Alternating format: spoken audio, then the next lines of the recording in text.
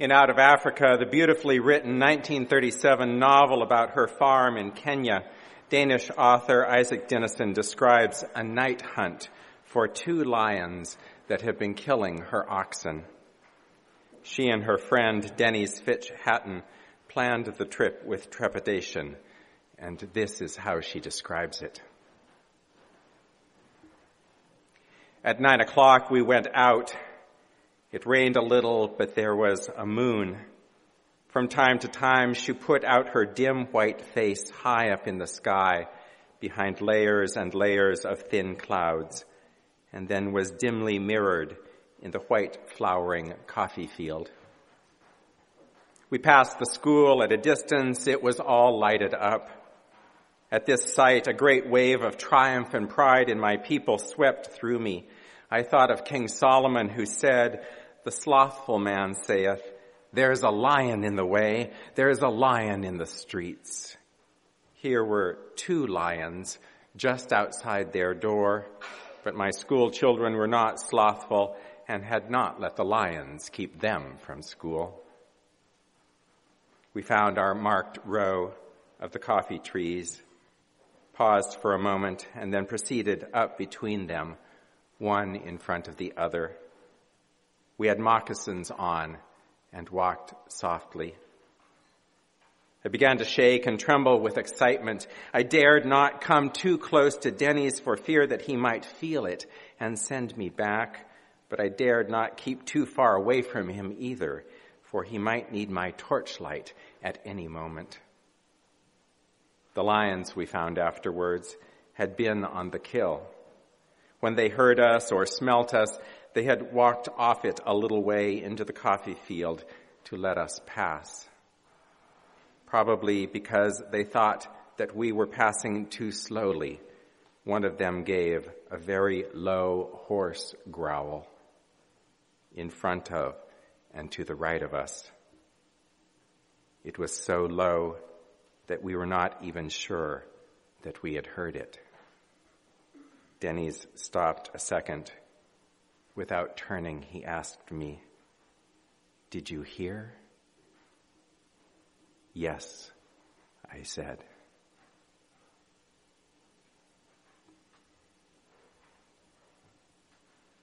If you are like me, your body knows when you are about to do something courageous. It knows even before your conscious mind does that danger is around, and it knows that you are going to do something anyway. My body tells me when courage is needed by pretty much freaking out. For days before I have to confront someone or some situation, I begin to rehearse it in my mind and sometimes out loud. I'm sure you've never done this, where you have the entire conversation filling both your part and the other person's part in. I practice the confrontation knowing full well that it will not go as I rehearsed, but it's somehow comforting to imagine what the other person might say. At times I try to put off the confrontation. At times I search for a way around the danger. But usually, in the end, I can suck up the courage to deal with the danger head on. Not that my body signals get any less dramatic when I actually confront the situation.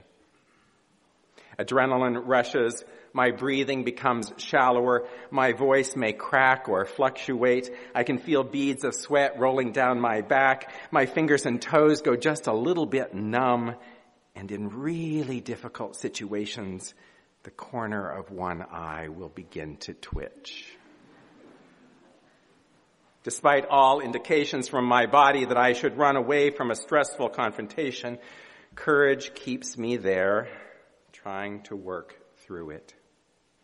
I know that I'm not the only person that experiences stressful situations this way.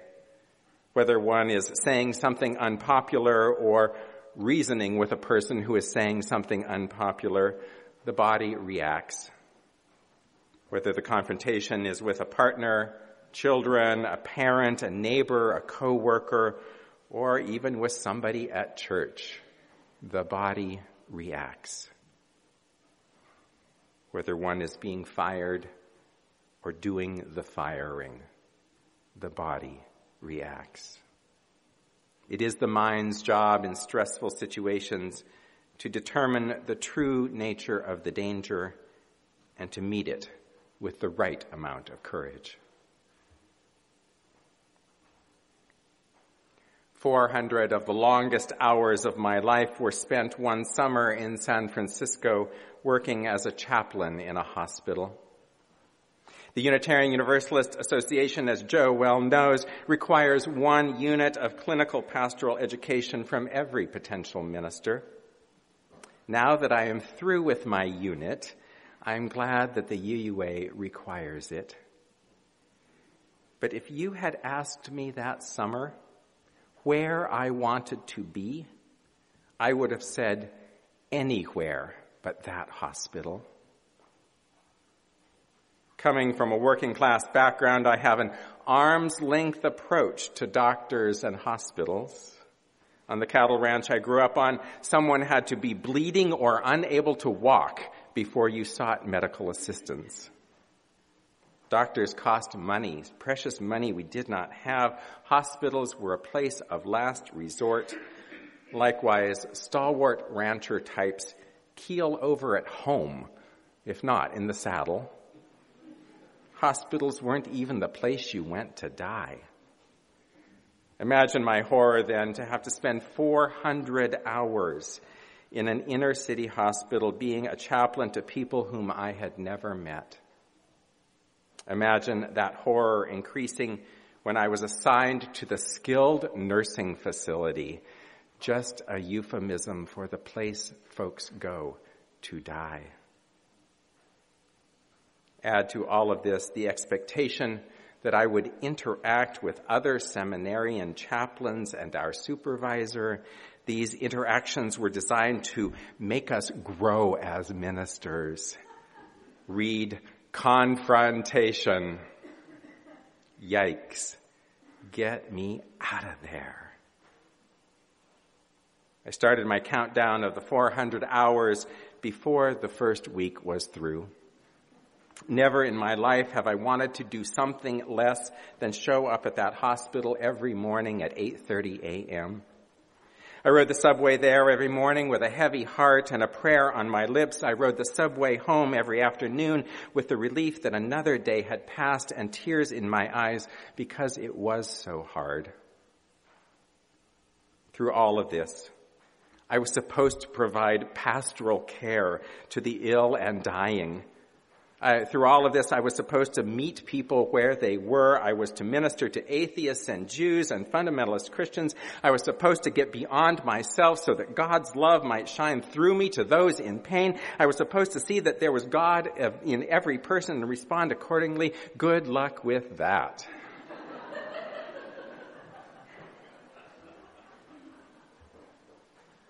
I don't really know what got me through those interminable 400 hours.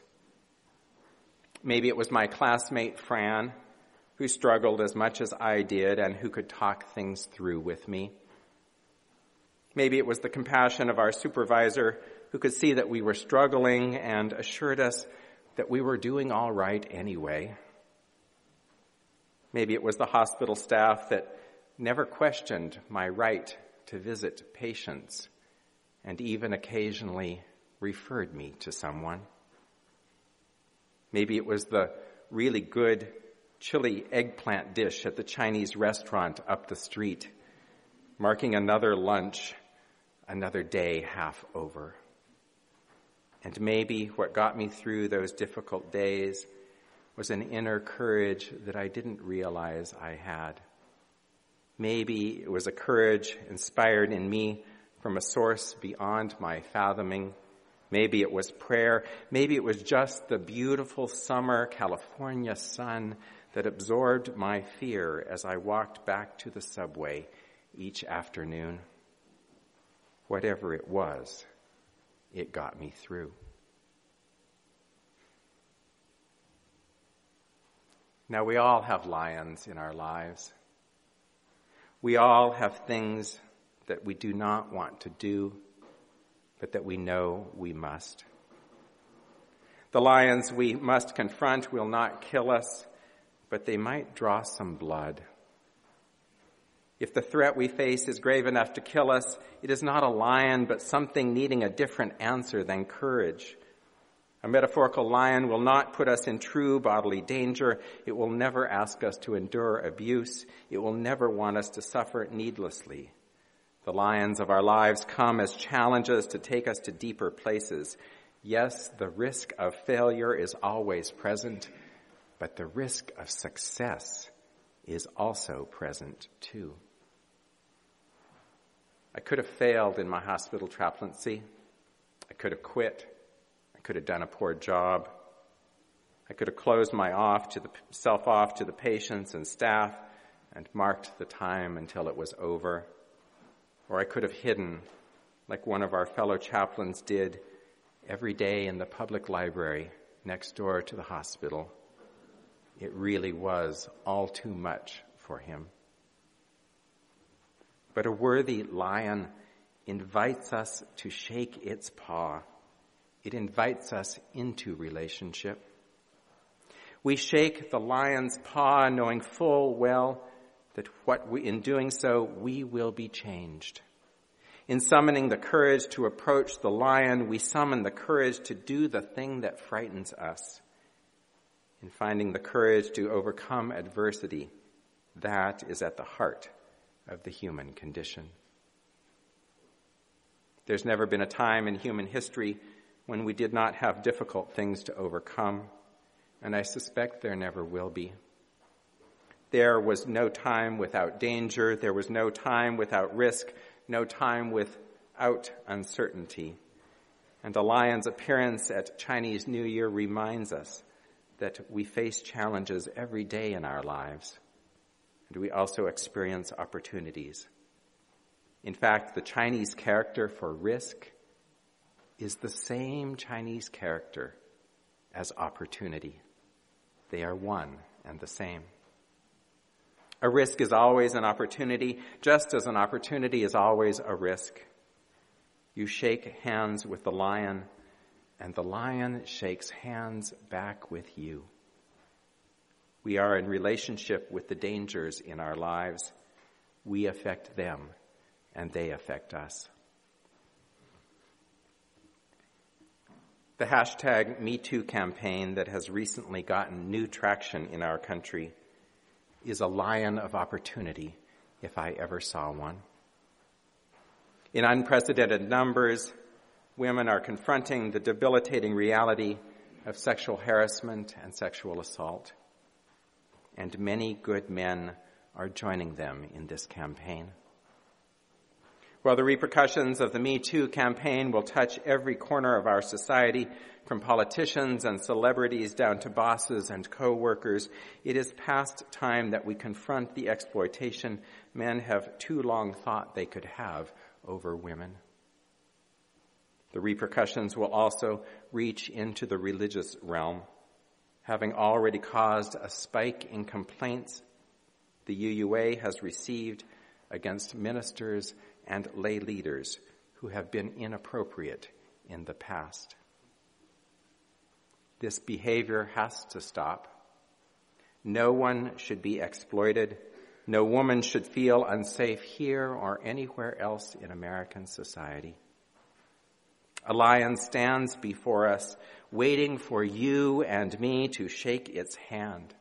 The collective body of our congregation might begin to sweat and shake as we reach for this extended paw, but we must reach for it nonetheless. There likely has been inappropriate behavior here as well. There are surely women and men here this morning whose lives have been adversely affected by sexual harassment and sexual assault. It must stop. Now, you have already known lions. If you are a woman, you have known lions. If you are a person of color, you have known lions. If you are elderly, you have known many, many lions.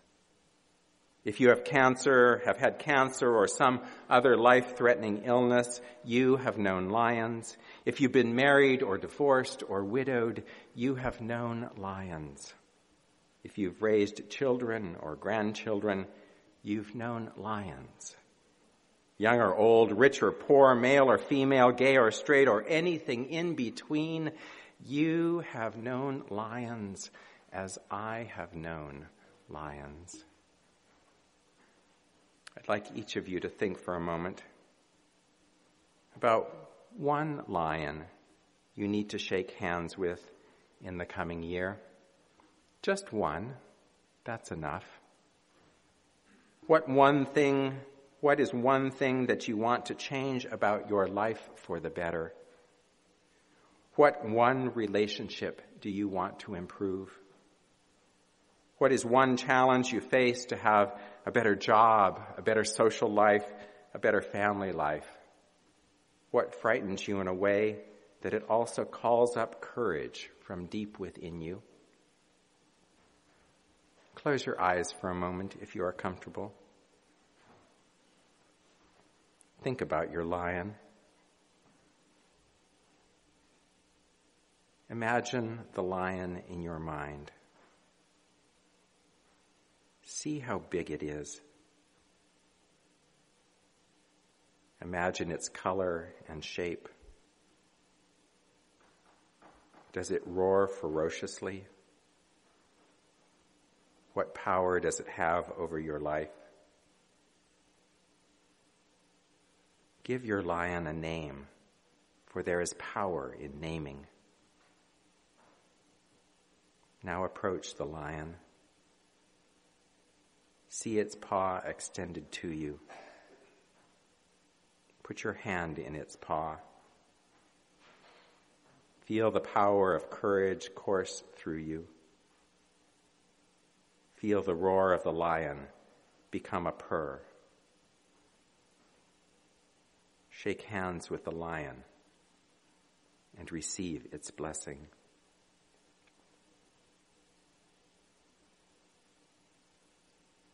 Open your eyes when you are ready, knowing you now have the courage you need.